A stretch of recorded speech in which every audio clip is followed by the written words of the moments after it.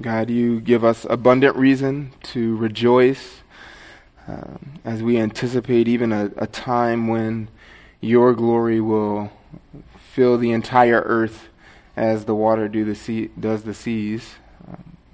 God, we anticipate that time. We look forward to seeing Christ reign on his throne and the fulfillment of all your promises as you've promised them. As we stake our hope on unfulfilled words, as we have even staked our entire eternity on those promises, on your character, on your faithfulness, that you will in fact be God, a trustworthy God. Even as we turn our attention now to Obadiah, I pray that you would give us a clear view of this book, that all of the glorious implications that come from this teaching, that we would be eager to apply them to our own lives, that we would be eager to be transformed by what your word says, so that you might receive all the glory from us. And we ask this in Christ's name. Amen. Pride has been rightly called a conveniently overlooked abomination. A conveniently overlooked abomination. And it is. Pride is a conveniently overlooked abomination. From God's perspective, it is abominable. Just note what Proverbs 16:5 says about this sin of pride. Everyone who is proud in heart, Proverbs 16:5 reads, is an abomination to Yahweh, to the Lord. Assuredly, he will not go unpunished. Again, everyone who is proud in heart is an abomination to Yahweh. Assuredly, he will not go unpunished. This is God's perspective on this sin that is all too often encouraged in people. To trust your heart, speak your mind, do whatever you have to do to get ahead. Those various manifestations of pride. God says to him, the one who acts proudly, who embraces pride in his heart, is an abomination, hated by him, detestable to him. Now, as we continue in our 66 book study tonight, we will turn our attention to the book of Obadiah, the shortest book in your Old Testament. And there is perhaps no book in the Bible that better illustrates the truth of Proverbs 16:5, that everyone who is proud in heart is an abomination to God. And it is certain, you can take this to the bank, that the one who is proud in heart will in fact be punished. Obadiah captures the truth of that verse, illustrates it very well for us. But in order to really get the weight of what Obadiah's message is, it would be good for us to just start at the beginning of Obadiah's historical context, the historical background for that book. And if you've heard me numerous times, as I've tried to keep saying with every subsequent book that I've gotten to teach in this study, all roads in your Bible eventually lead back to where? Torah. Yes, it's catching on. I love that. All roads lead back to Torah. Wherever you are in your Bible, once you get out of the first 5 books of Moses, Genesis, Exodus, Leviticus, Numbers, Deuteronomy, every other author, every other writer of the scriptures relies on, alludes to, builds off of what Moses wrote. So the better you know your Pentateuch, the Torah, the law, the first 5 books of your Bible, then the better equipped you are to interpret the rest of the scriptures. And the same thing holds true of Obadiah. So let's just start our study tonight in Genesis chapter 25. Genesis chapter 25, we are introduced to the patriarch of Edom, this nation of by the name of Edom, the Edomites, or the sons of Esau. Here we're given the generations of Isaac in verse 19 of Genesis 25. These are the generations of Isaac, Abraham's son. Abraham became the father of Isaac. He married Rebekah when he was 40. And then if we just jump down just a little bit, they pray for children. And in verse 22, the children struggled together within Rebekah. And she said, "If it is so, why am I this way?" So she went to inquire of the Lord. And Yahweh said to her, "Two nations are in your womb, and two peoples will be separated from your body, and one people shall be stronger than the other, and the older shall serve the younger." So the destiny of these twins was predicted in the womb. Notice in verse 25, the first came forth red all over like a hairy garment, and they named him Esau. Afterward, his brother came forth with his hand holding on to Esau's heel, so his name was appropriately called Jacob, one who grasps at the heel. And Isaac was 60 years old when she gave birth to them. So these twins, Esau and Jacob, are descendants of Abraham, sons of Abraham's son Isaac. And this is where Edom begins, and that's all pertinent for Obadiah. We see in Genesis 25 that there was conflict between these two twins, these peoples from which these nations would come. There was conflict in the womb. Before they were even born, they were in conflict. One's grasping at the other one's heel. They're vying for position. One got out first. The other one's hanging on. If you just look down, we won't read the story, but in verses 27 to 34, Moses quickly moves from their birth to their life, and we find something similar happening. Again, there's conflict. Now, there's conflict between the two twins over a meal, a bowl of red soup.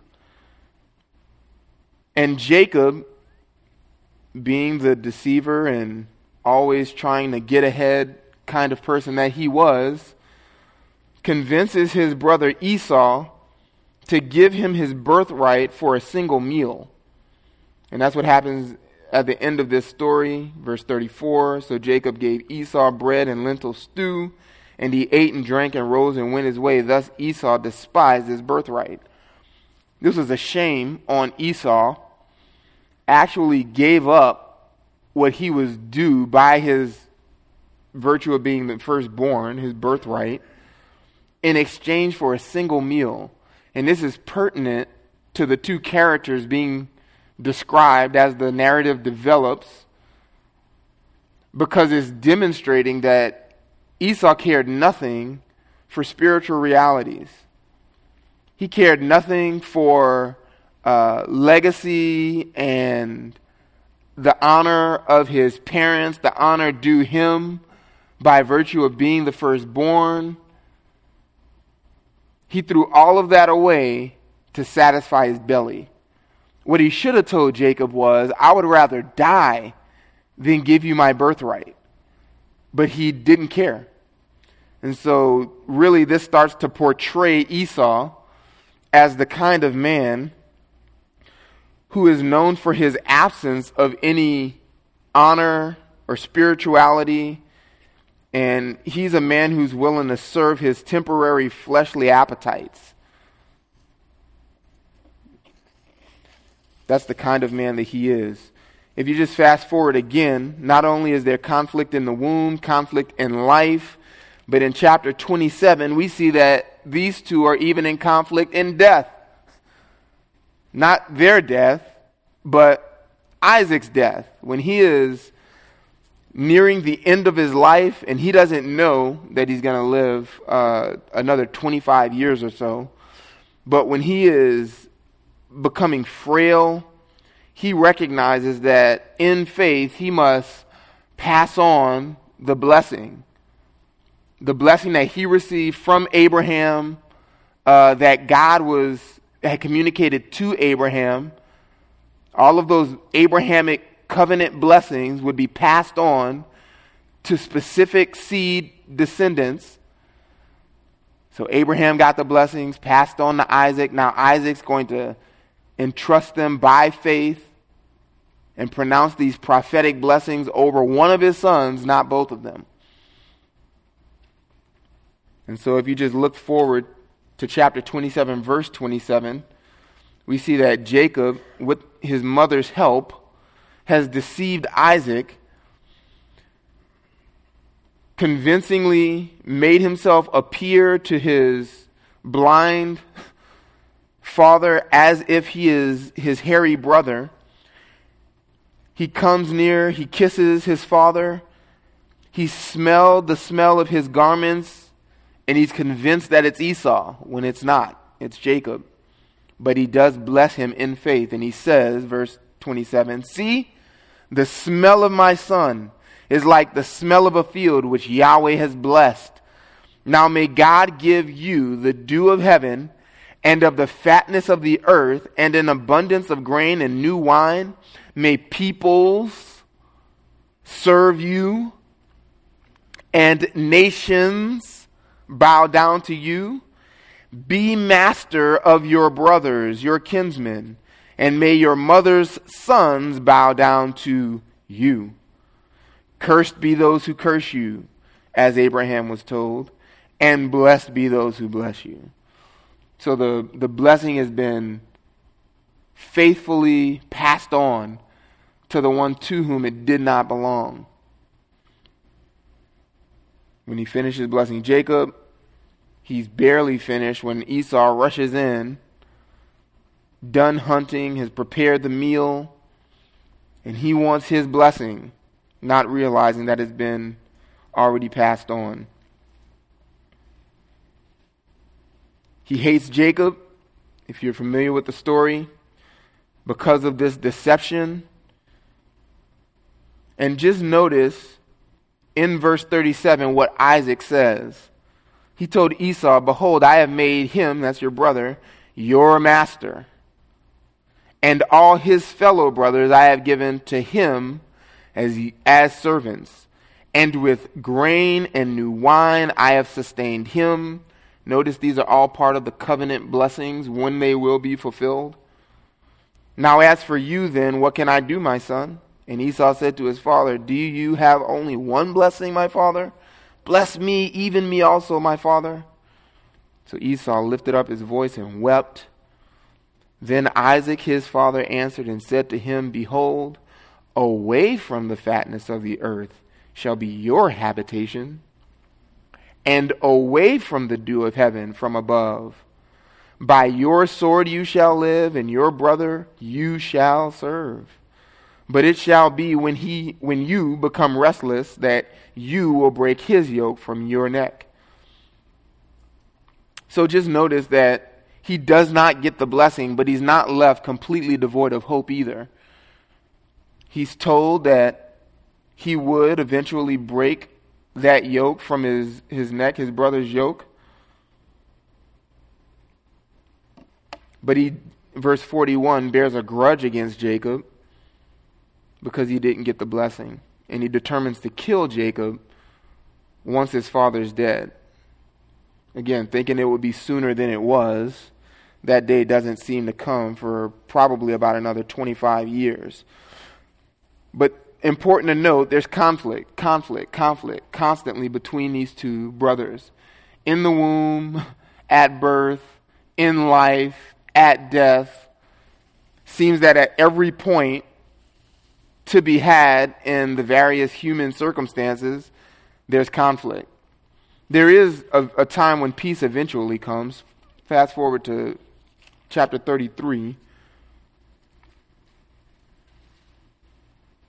When Jacob finally reunites after some 14 plus years of laboring for Laban, he finally reunites with Esau, thinking that the grudge still remains.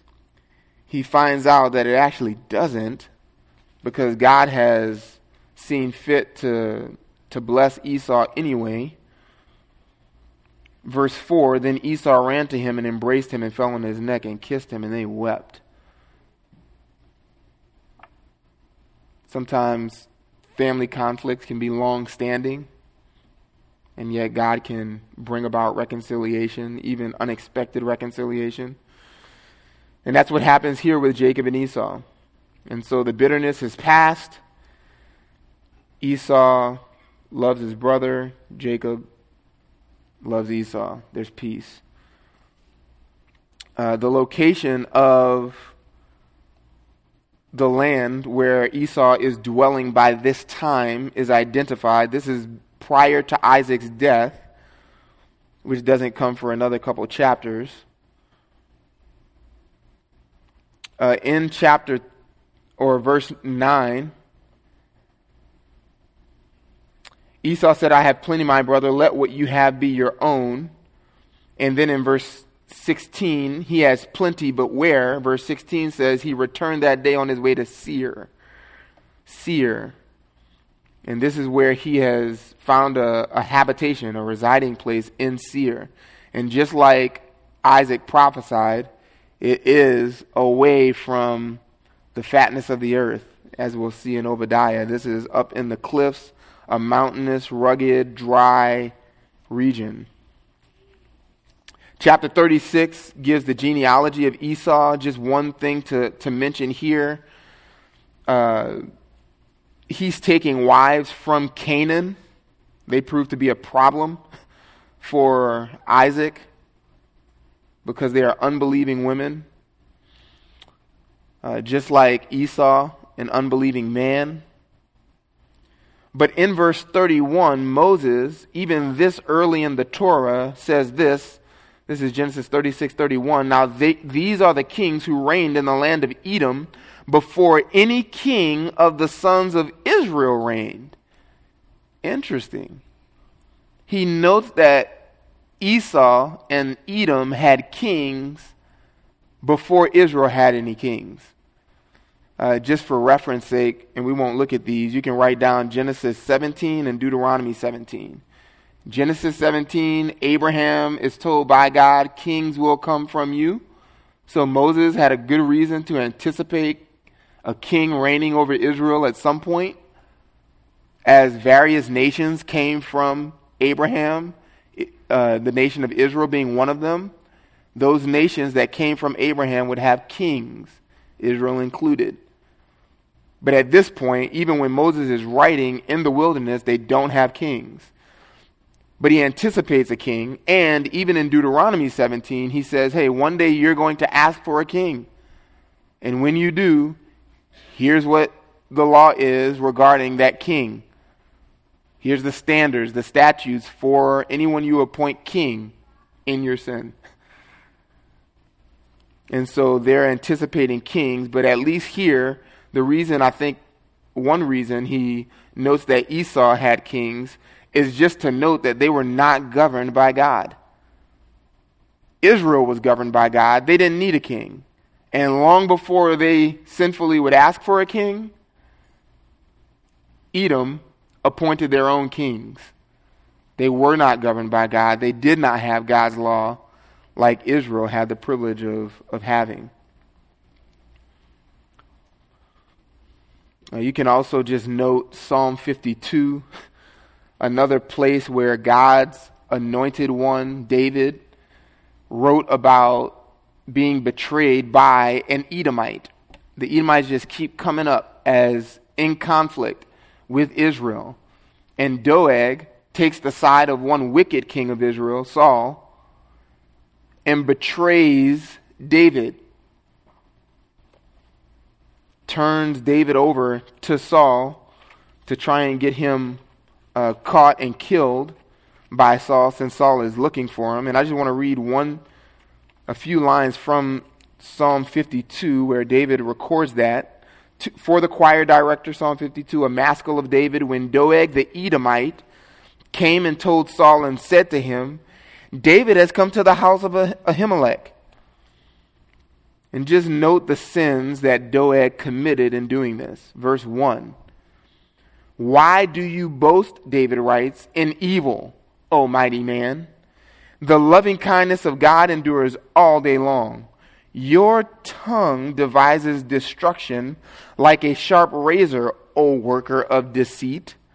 You love evil more than good, falsehood more than speaking what is right, Selah. You love all words that devour, O deceitful tongue. The sins that Doeg, this Edomite, was characterized by in this moment include deceit, verse 4, falsehood, verse 3, words that devour, verse 4, loving evil more than good, verse 3, and most notably, verse 1, boasting, a proud, arrogant boasting in evil. This Edomite, Doeg, was like his people. The Edomites have been in perpetual conflict with Israel from the beginning. The same is true in Obadiah's day, and they're characterized by the same sins. Flip over to Obadiah.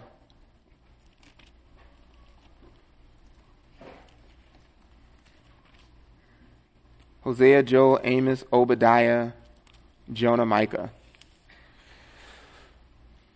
One chapter, shortest book in your Old Testament,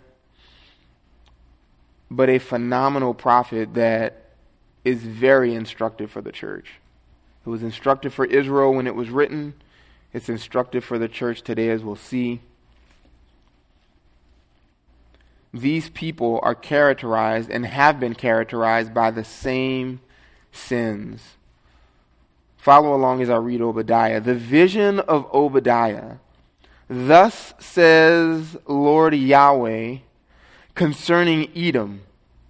We have heard a report from Yahweh, and an envoy has been sent among the nations, saying, Arise, and let us arise against her for battle.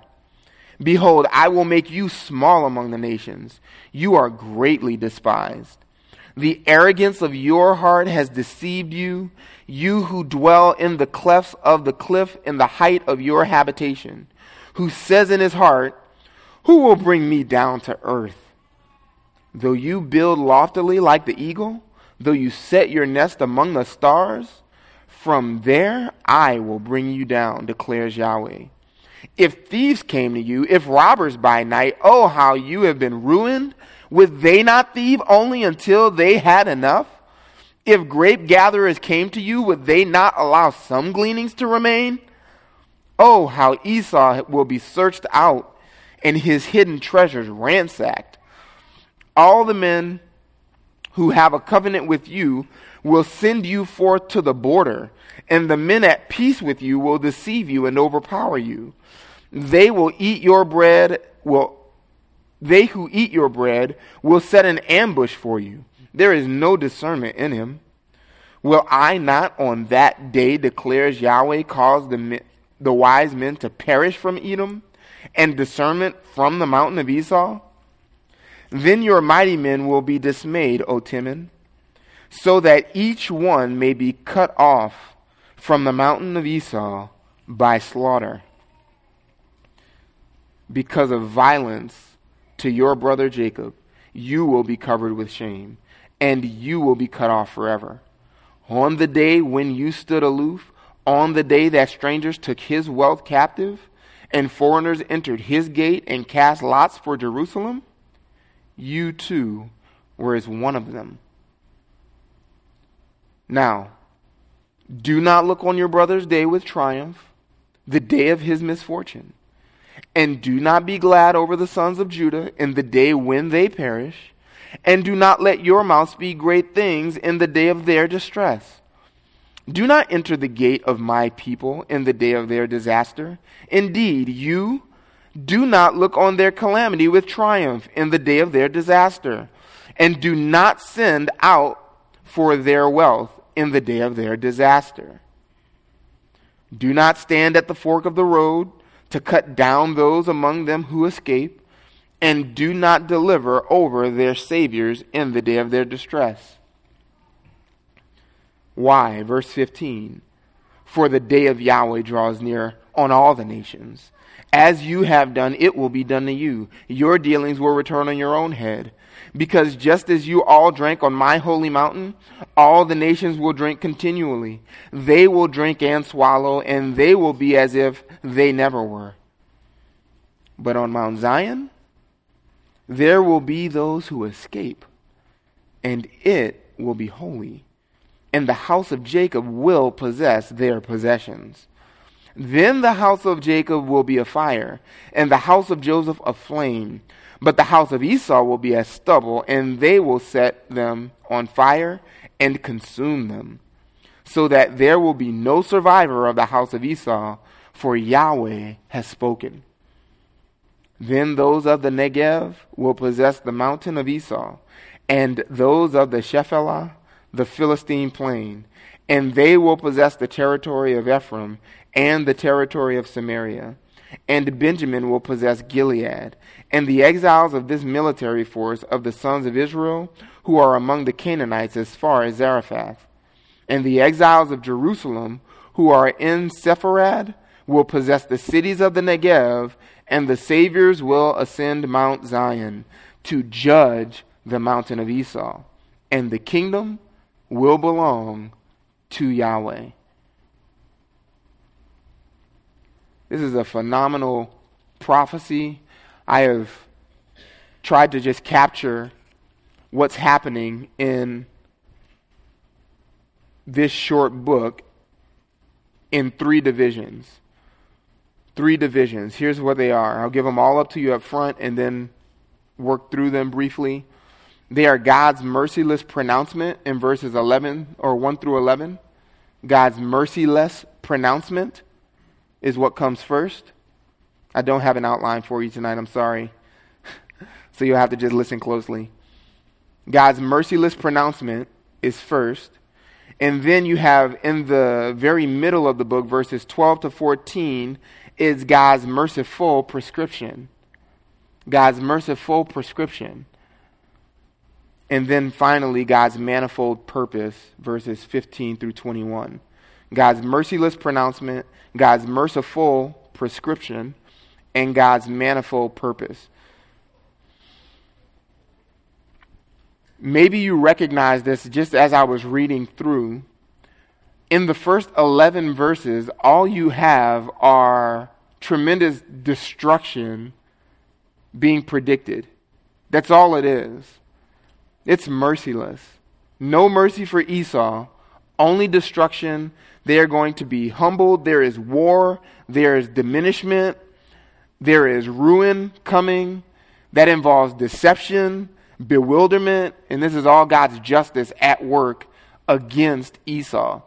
No mercy for Esau, only destruction and humbling for him because of his pride.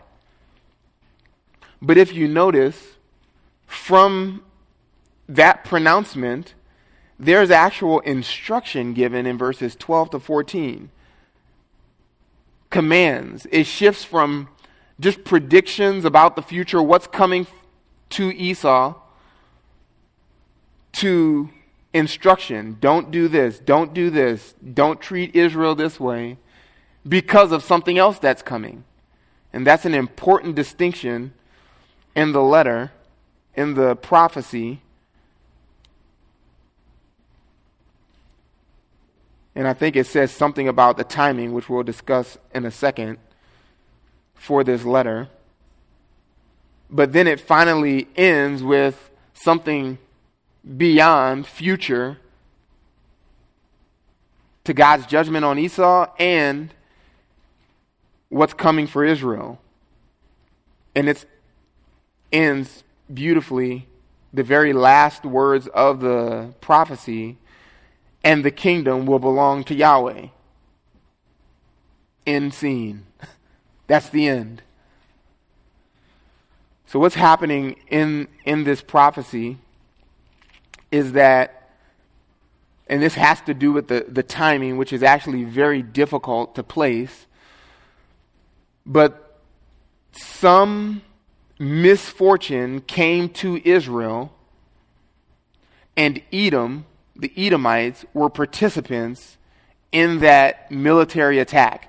They don't seem to be leading the way, leading the attack. They weren't the primary aggressors, but they joined in whatever that military attack was on Israel. You notice this in verse 10, where Obadiah writes, "Because of violence done to your brother Jacob, you will be covered with shame, and you will be cut off forever. On the day that you stood aloof, you didn't help. On the day that strangers took his wealth captive and foreigners entered his gate and cast lots for Jerusalem, you too were as one of them." So they're condemned for their participation in this attack. We're not sure what that attack was. It doesn't have a really clear, precise historical event that it can be tied to. Commentators are divided on what that event might be.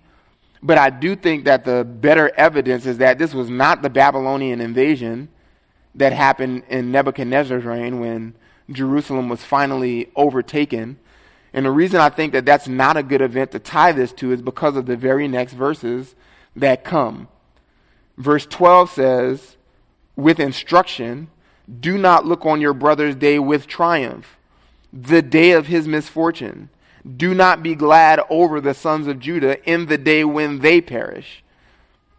And do not let your mouth speak great things in the day of their distress." And then you get 3 times, in the day of their distress, verse 12, and then verse 13, in the day of their disaster, in the day of their disaster, in the day of their disaster, and then finally in verse 14, in the day of their distress. It's anticipating a coming day, their disaster, their distress. And so the best event that captures a description of that coming day is the Babylonian invasion. So some event, some military attack prior to the Babylonian invasion, when Jerusalem was ultimately decimated, destroyed, the temple was burned, that's coming. But prior to that, they were attacked.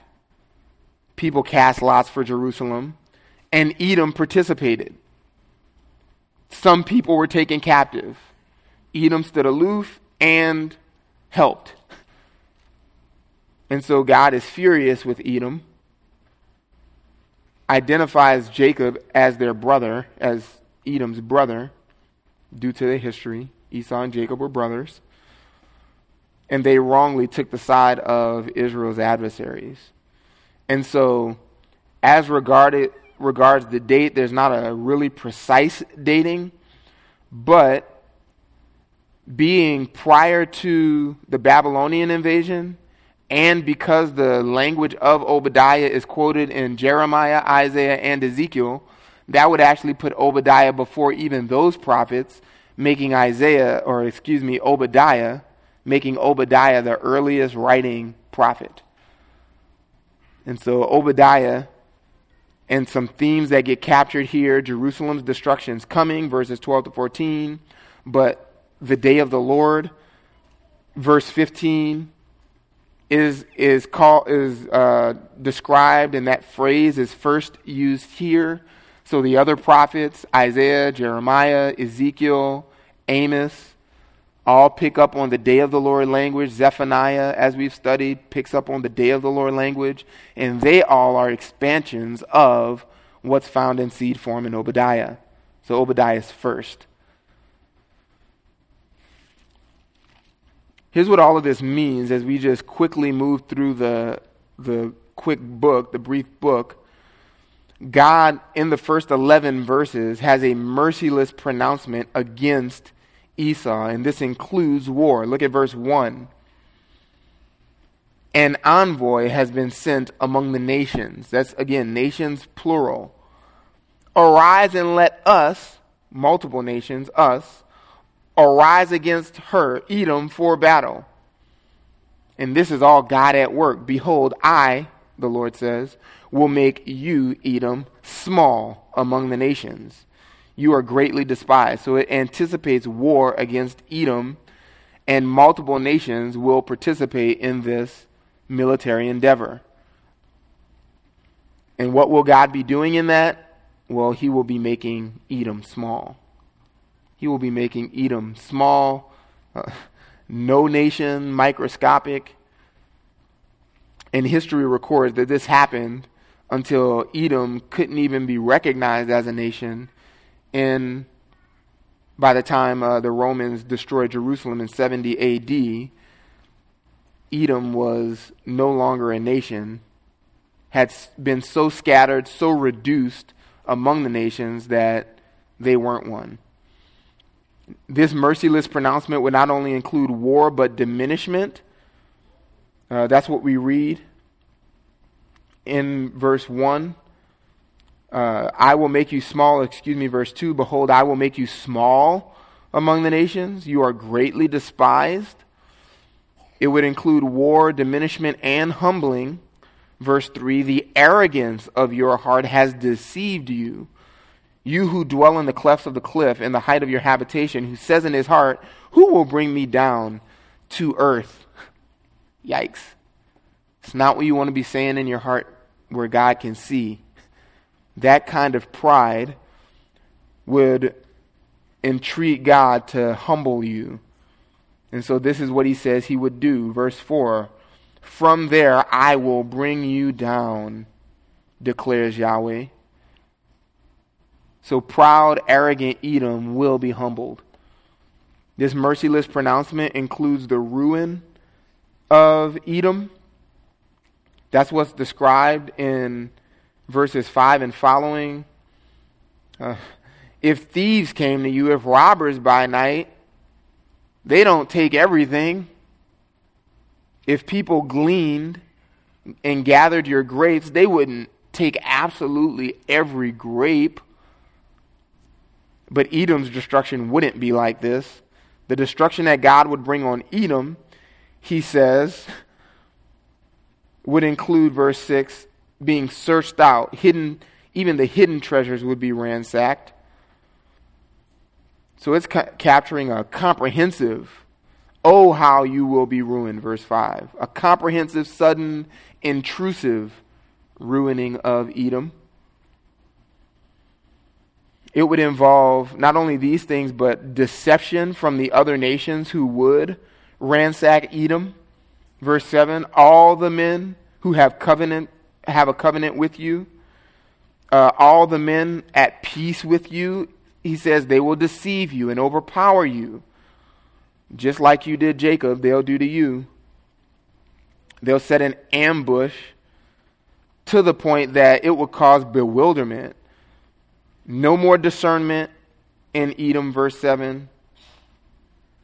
In that day, the wise men would perish, as well as, verse 9, the mighty men would be dismayed. So nobody's going to have answers for the kind of destruction that comes on Edom when it comes.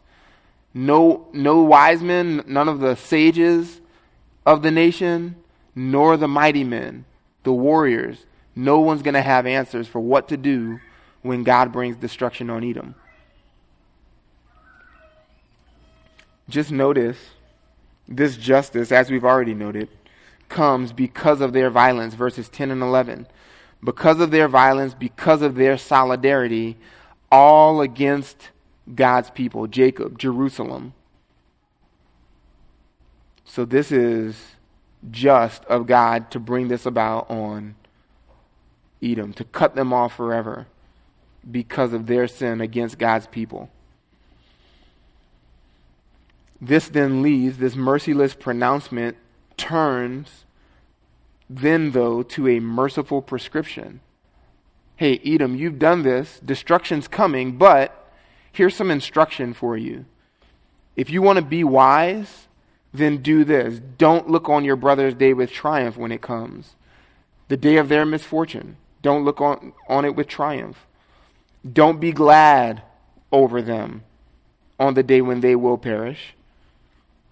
Don't let your mouth speak great things, or literally enlarge your mouth, right, to boast over them in the day of their distress. So when this time comes, the next time, the ultimate destruction that's coming, it's coming, but don't act like this on that day when it comes. That's what you did last time. Don't let it happen again. So that's just what mercy of God to tell this rebellious people that he has now set his heart to destroy, to now provide instruction for them and say, don't do this. Don't act this way. That is, when God warns, that's instructive and that's mercy. So this is a merciful prescription. This anticipates not only Israel's misfortune, but it directs Edom's way. This is directive and instructive for Edom, how to act in the future. And who knows, maybe, just maybe, God would relent from the disaster that he's determined to bring about. If we humble ourselves before the Lord, just maybe the God who is rich in mercy will be merciful to Edom the next time Israel's destruction comes. What's Israel thinking at this point? Yeah, go get them, God. They mistreated us. Destruction's coming. Oh, wait. Destruction's coming for us too? How come you're telling them what to do when our destruction comes? Right? If you're believing Obadiah the prophet, then you're realizing we're not getting a pass on our rebellion, Israel, Judah. Just because we're God's people, just because we live in Jerusalem in God's place, doesn't give us a pass on our idolatry. Destruction's coming to us too. And so with all of that in mind, Edom's destruction as an unbelieving nation is coming. Judah's destruction as a rebellious, should-be believing nation is also coming. Verse 15. The day of Yahweh draws near on whom? How many nations? All nations. All nations. It's just baffling to think of Israel in the New Testament. Even when you open your first pages of the New Testament, what do we find?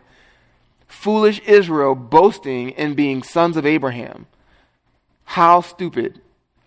The sons of Abraham get judgment when they don't obey, when they don't keep their side of the covenant.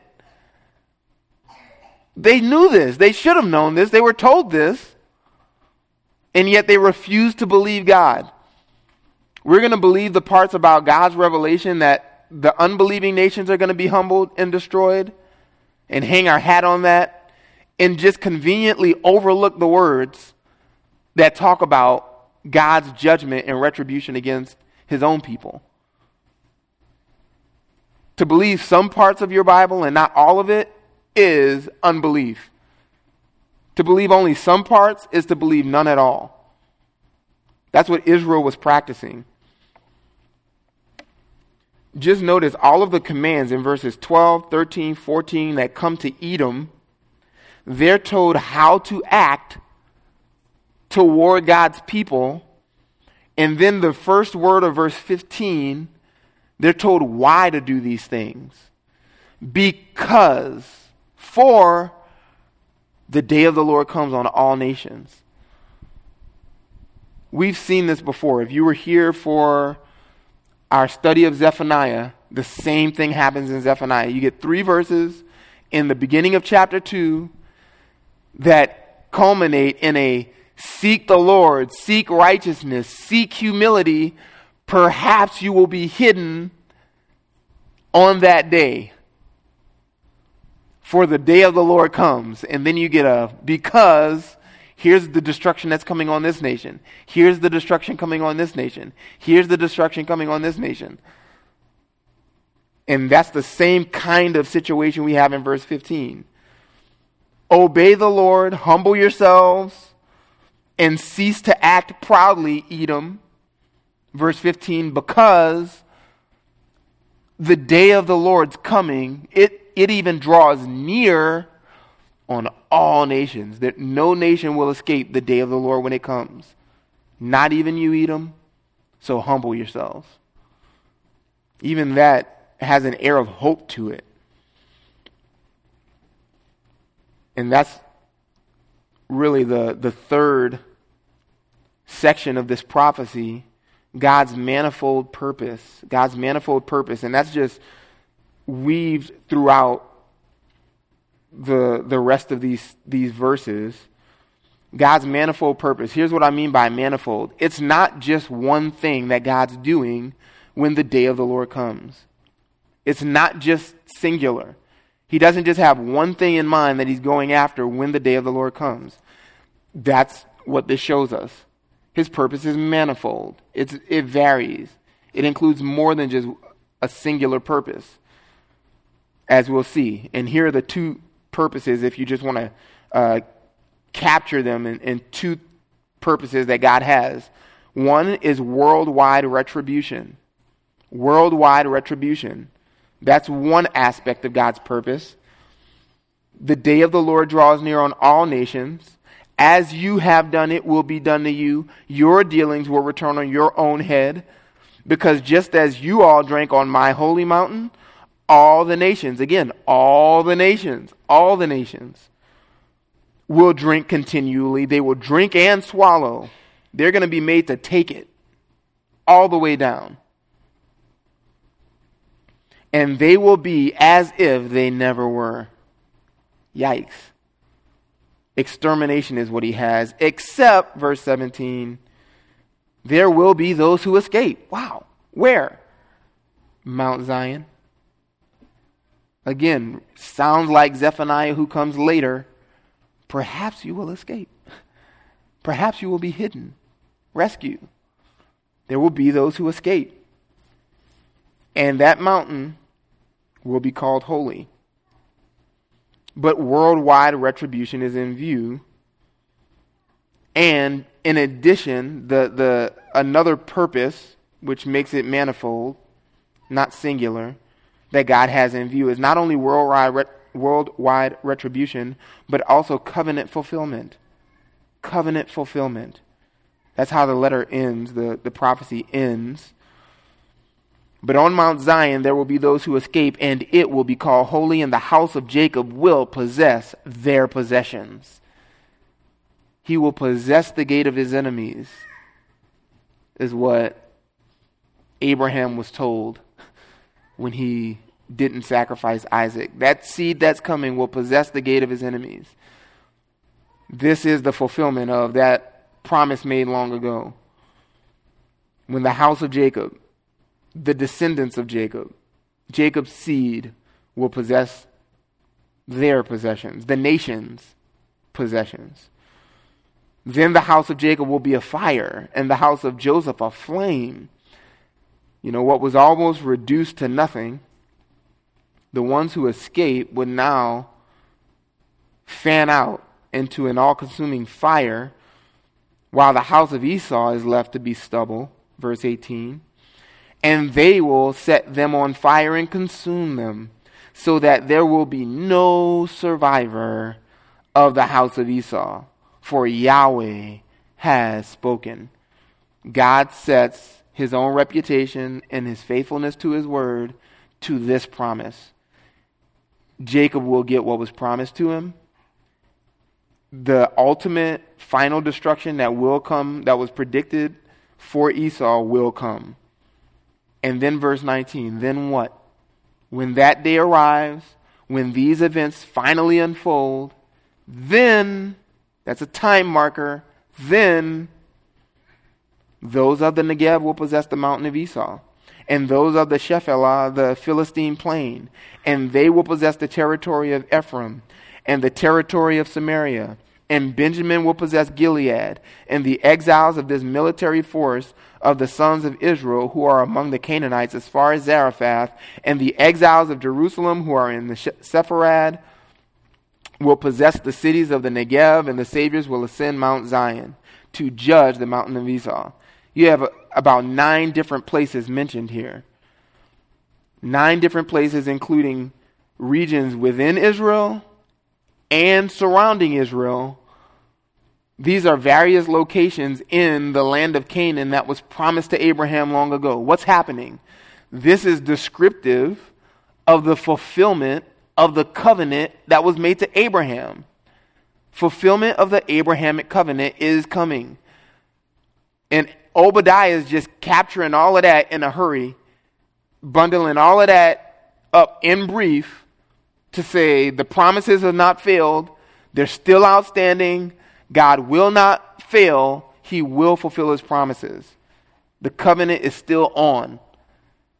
And today, fast forward, the covenant's still on. It still is outstanding. Israel has not gotten its possession.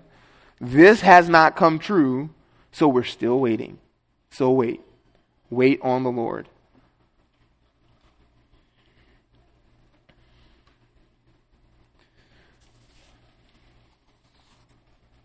Some ways that this is instructive for us. I've got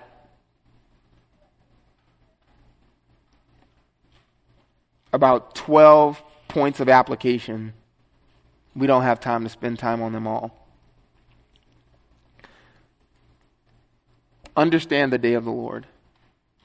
Understand the day of the Lord. Scripture's not unclear. It's coming. It hasn't happened yet, but it will. God's got manifold purposes in mind. He is going to humble the nations, destroy the nations, and rescue his people. Be those who will be rescued. Be among those who will be rescued. How? Trust God. Take him at his word. Believe in his king who is coming.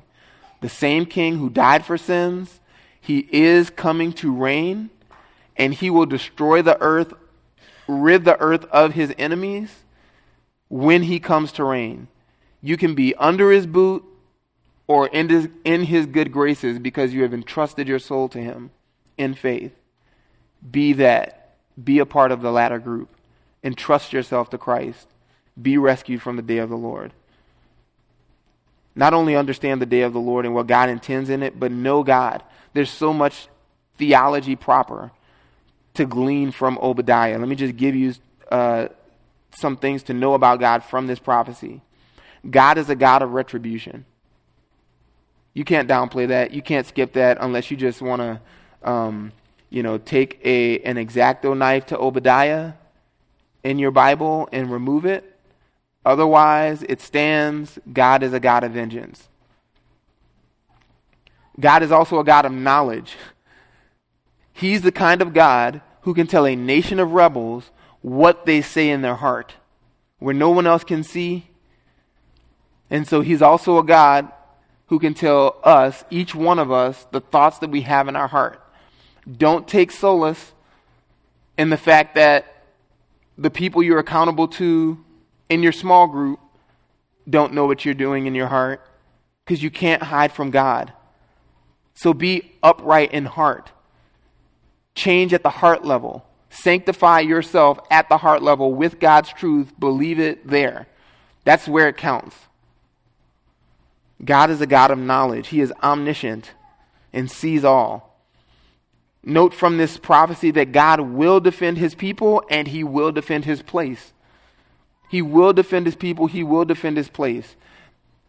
To think about his people for a second, that means Israel specifically. Obadiah believed that Israel was God's people. Jesus said Israel was God's people. The apostles said Israel was God's people. And all of those prophecies still stand to Israel. God will defend his people. And the church, Gentiles who have been brought into the same covenant promises, Romans 9 through Romans 11, those promises still stand. We're still banking on the same promises, believing the same God.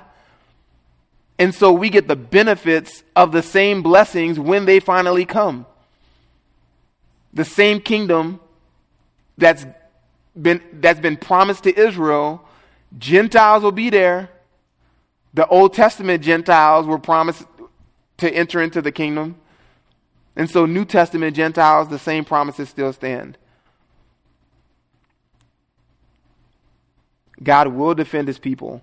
That includes all those Jews and Gentiles who trust him. And he'll defend his place, Jerusalem. Jerusalem, that only city on the map, prime, most valuable real estate on the planet. God's going to show up. He's going to defend his own glory in Jerusalem. And as Obadiah says, it will be called, finally, rightly, holy. God sovereignly commands the nations. He gave, you can write down Deuteronomy 2, verses 1 through 8, where God says that he gave Esau possession of Mount Seir.